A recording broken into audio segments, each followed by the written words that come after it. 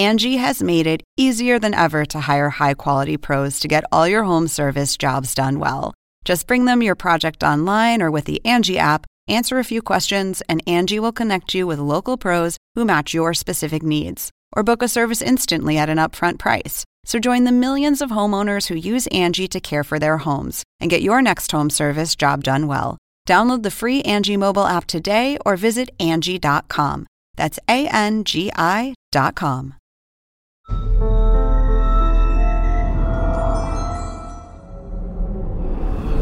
Up next. I remember him hitting my face and saying, "I have killed before, and I'm not afraid to kill again." She survives this attack. Barely. Another woman does not. The crime itself might have been motivated by some kind of a sexual perversion. He had a thing for anything with legs. The killer is so close, he's practically family. Could not believe it. Still can't believe it to this day. He escapes arrest for years, but one clue finally identifies him. If we got the palm prints of the suspect, we would have the killer. I just didn't know how long it was going to take.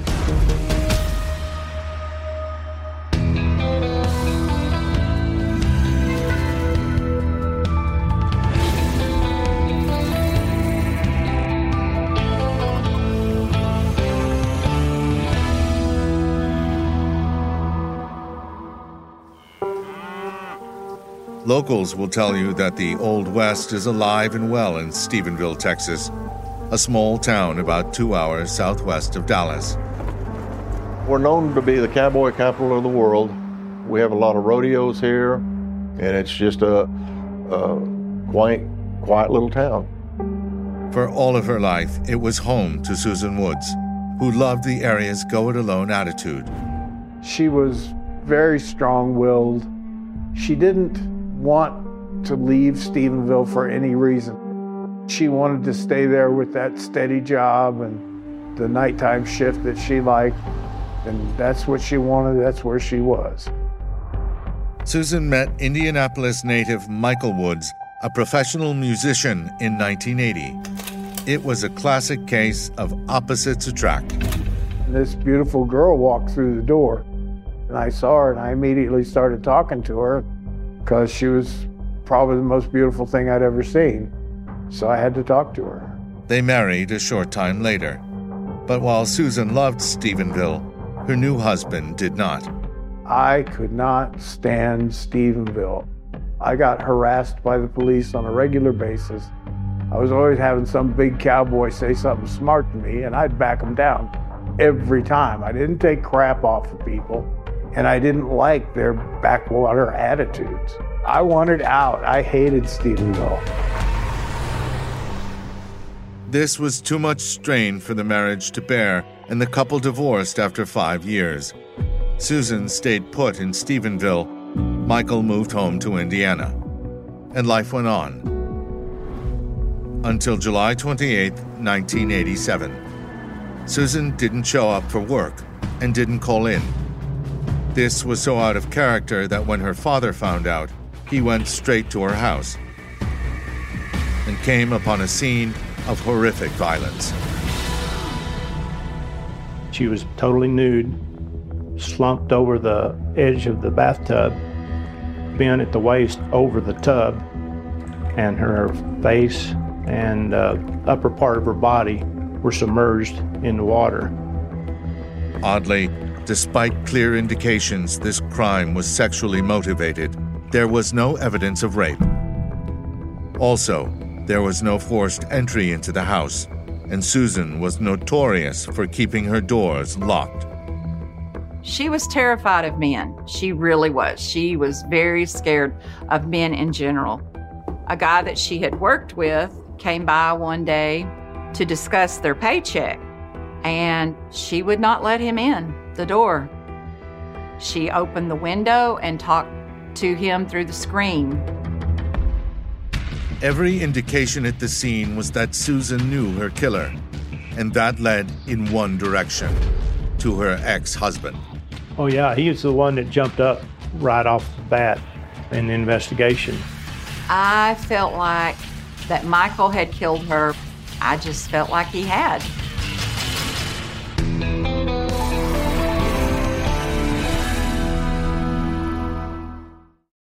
Angie has made it easier than ever to hire high-quality pros to get all your home service jobs done well. Whether it's routine maintenance, an emergency repair, or a dream project, Angie lets you compare quotes from multiple local pros, browse homeowner reviews, and even book a service instantly.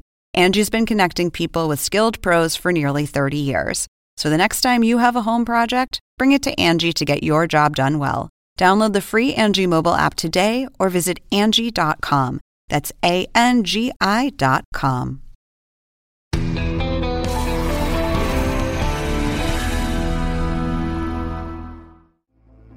As Susan and Michael Woods' marriage ended, she shared something shocking with her closest friends. A cassette tape Michael recorded for her and left behind. The tape was very filthy, vulgar, aggressive. He was very hostile, just very, very mad, bizarre. I was just in a state of shock when I heard all this. I just couldn't believe it. That tape really caused them to fear that he would be capable of returning and causing trouble for her. If detectives could find this tape, they'd have something of a smoking gun, but it was not to be. What we found out afterwards was Susan had taken the tape and had shipped it to Michael. He was going to anger management. He wanted them to have the tape, so we never heard the tape. So Michael was an ex-husband with anger management issues and a murdered ex-wife. It didn't look good for him. Everybody in town, everybody who knew anything at all about Susan Woods, swore up and down that Michael either did it or had it done. Detectives informed him that Susan was dead and told him he was suspect number one. I was scared. They were talking about putting me in the gas chamber. They said that I was guilty and they knew it, and I didn't see how any of this could be possible. But then the Texas police were involved, and well, I got to tell you, I got no great love for the Texas police. Michael said he couldn't be the killer. He was in Indiana at a party around the time the murder happened. Plenty of people saw him. But he never provided those witnesses. So after that first interview, that initial interview with Indiana Police Department, he stopped all interviews, so they couldn't proceed with him. Or his alibis, they couldn't check him out. And even though Michael was living more than 1,000 miles away from Texas, investigators said it would be possible for him to commit the murder and get home without leaving a trail. Back then, there weren't any gas station cameras.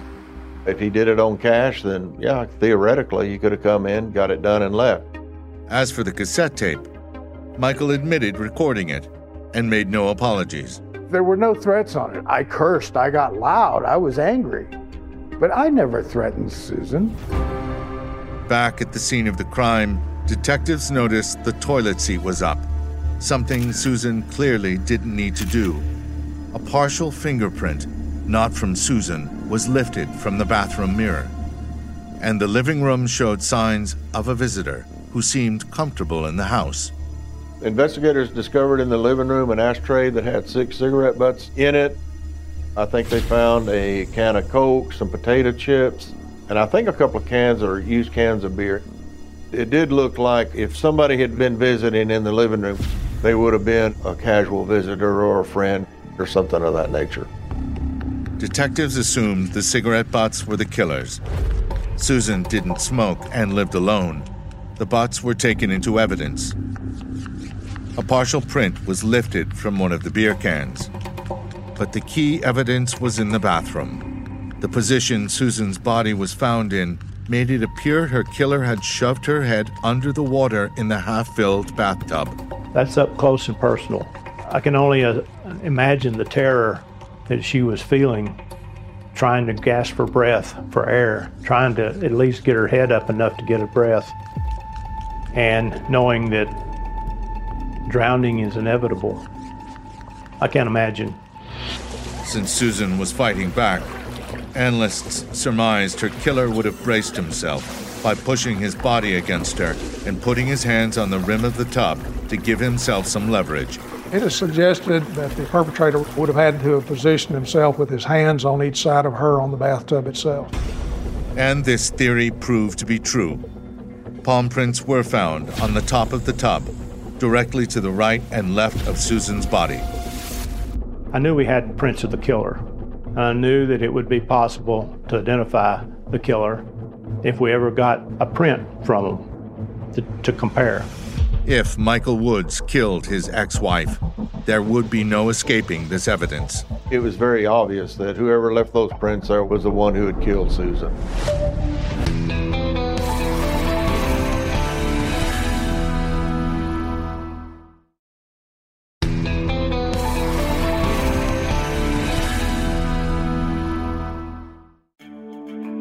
When forensic analysts lifted two nearly perfect palm prints from within inches of Susan Woods' body, they were confident they would solve her murder. Virtually everyone involved in the investigation believed Susan's ex-husband, Michael, was her killer. Now, it was only a question of getting his palm prints, and detectives had enough probable cause to do it. They had arrested me, my brother, and a friend of ours that was at the house and took all of our prints. It was just ridiculous. They wanted me because it would have been an easy case to prosecute. Detectives who thought they had their man were in for a surprise. They didn't match. So that pretty well eliminated him as the killer. They were shocked. They were convinced that it was Michael. It didn't seem to matter to them that they had evidence to the contrary. They had people in Stephenville that were willing to talk very bad about me. And the tales grew taller as they went. The palm prints were tested against 160 men. There were no matches, and soon there were no more suspects. The case stalled.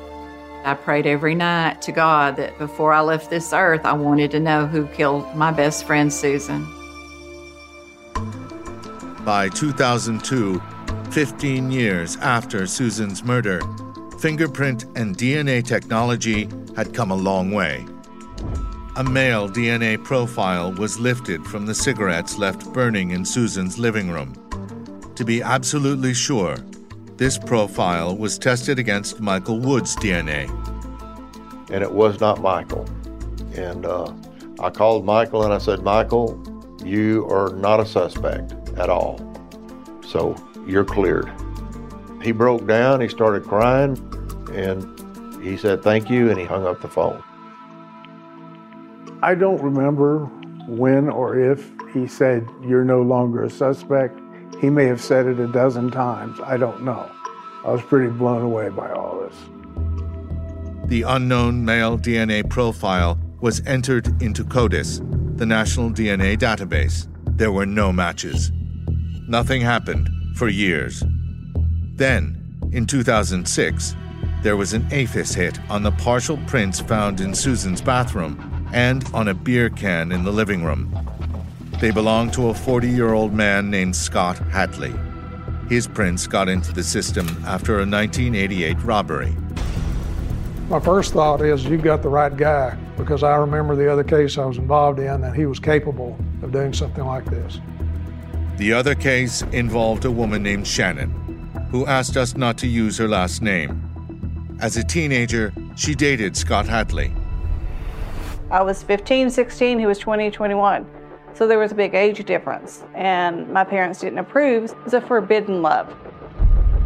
Scott was very controlling when we were dating. He wanted to know where I was at all times, who I was with. A year after Susan Woods' murder, Shannon had an encounter that would change her life. She had ended her tumultuous relationship with Scott Hatley. She later told police he wanted to rekindle the romance, and she agreed to meet him. She soon realized that getting alone in a car with Hatley was a mistake. He immediately started pressuring me for sex. I refused. And when I refused, that's when he lost it and started attacking me.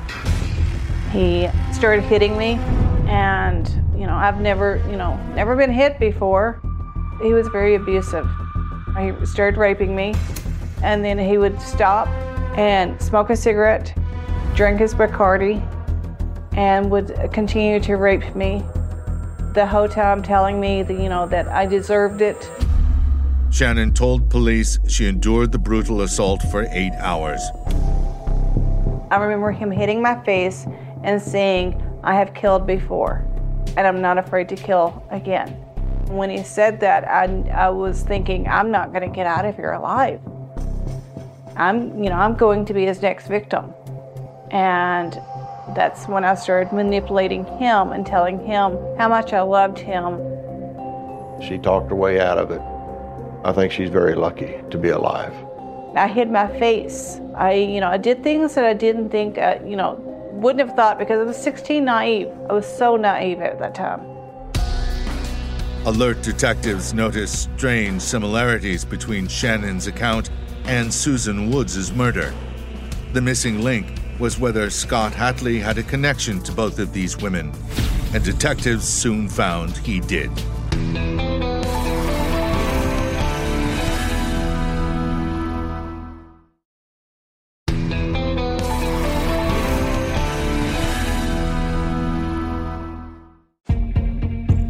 In 1988, when Scott Hatley was accused of a brutal sexual assault, investigators faced some hurdles. This despite the apparent victim having done all the right things. We immediately went to the hospital. They did the rape kit, they did everything. They collected so much evidence. I immediately pressed charges. But a grand jury failed to indict Scott Hatley. In Texas, at that time, male defendants were allowed to present as evidence the sexual history of accusers between the ages of 14 and 17. It was known as the promiscuity defense. When they failed to indict, I felt like no one was listened. That, I felt like a victim again. Not only was Scott's victim, I became the victim of the justice system. And that hurt me worse than anything at that time, and still does. In 2006, Scott Hatley faced another assault accusation. He had been recently charged in Round Rock with committing a physical assault against his wife in a way that was very similar to the Susan Woods factual situation. This allowed police to take Hatley into custody. His 2 prior alleged assaults bore striking similarities to the murder of Susan Woods. All 3 took place over hours, and Hatley knew all 3 women. In fact, he was family with Susan Woods' closest friend. Scott Hatley was my cousin. I grew up with him. He was 6 years younger than me. When questioned, Scott Hatley denied any involvement. Did you ever have sex with Susan at any time? Yeah. So there wouldn't be any reason why your DNA would be anywhere around her body? I would think so. But the evidence directly contradicted Scott Hatley. He surrendered his DNA, his palm prints, and his fingerprints. All of it matched back to the crime scene. There was no doubt in anybody's mind that he was the killer of Susan. I think he made a move on her, and I think he did try to kiss her, but she wasn't going to have none of it, no. She fought. I believe she fought as best she could. Stephenville was a small town. Hatley would have known of Susan's recent divorce and perhaps thought she was available. To this day, no one knows how he got into her house. But once inside, he apparently subdued Susan in the bedroom and strangled her to near unconsciousness with an electrical cord. Investigators believe this was the start of a lengthy assault.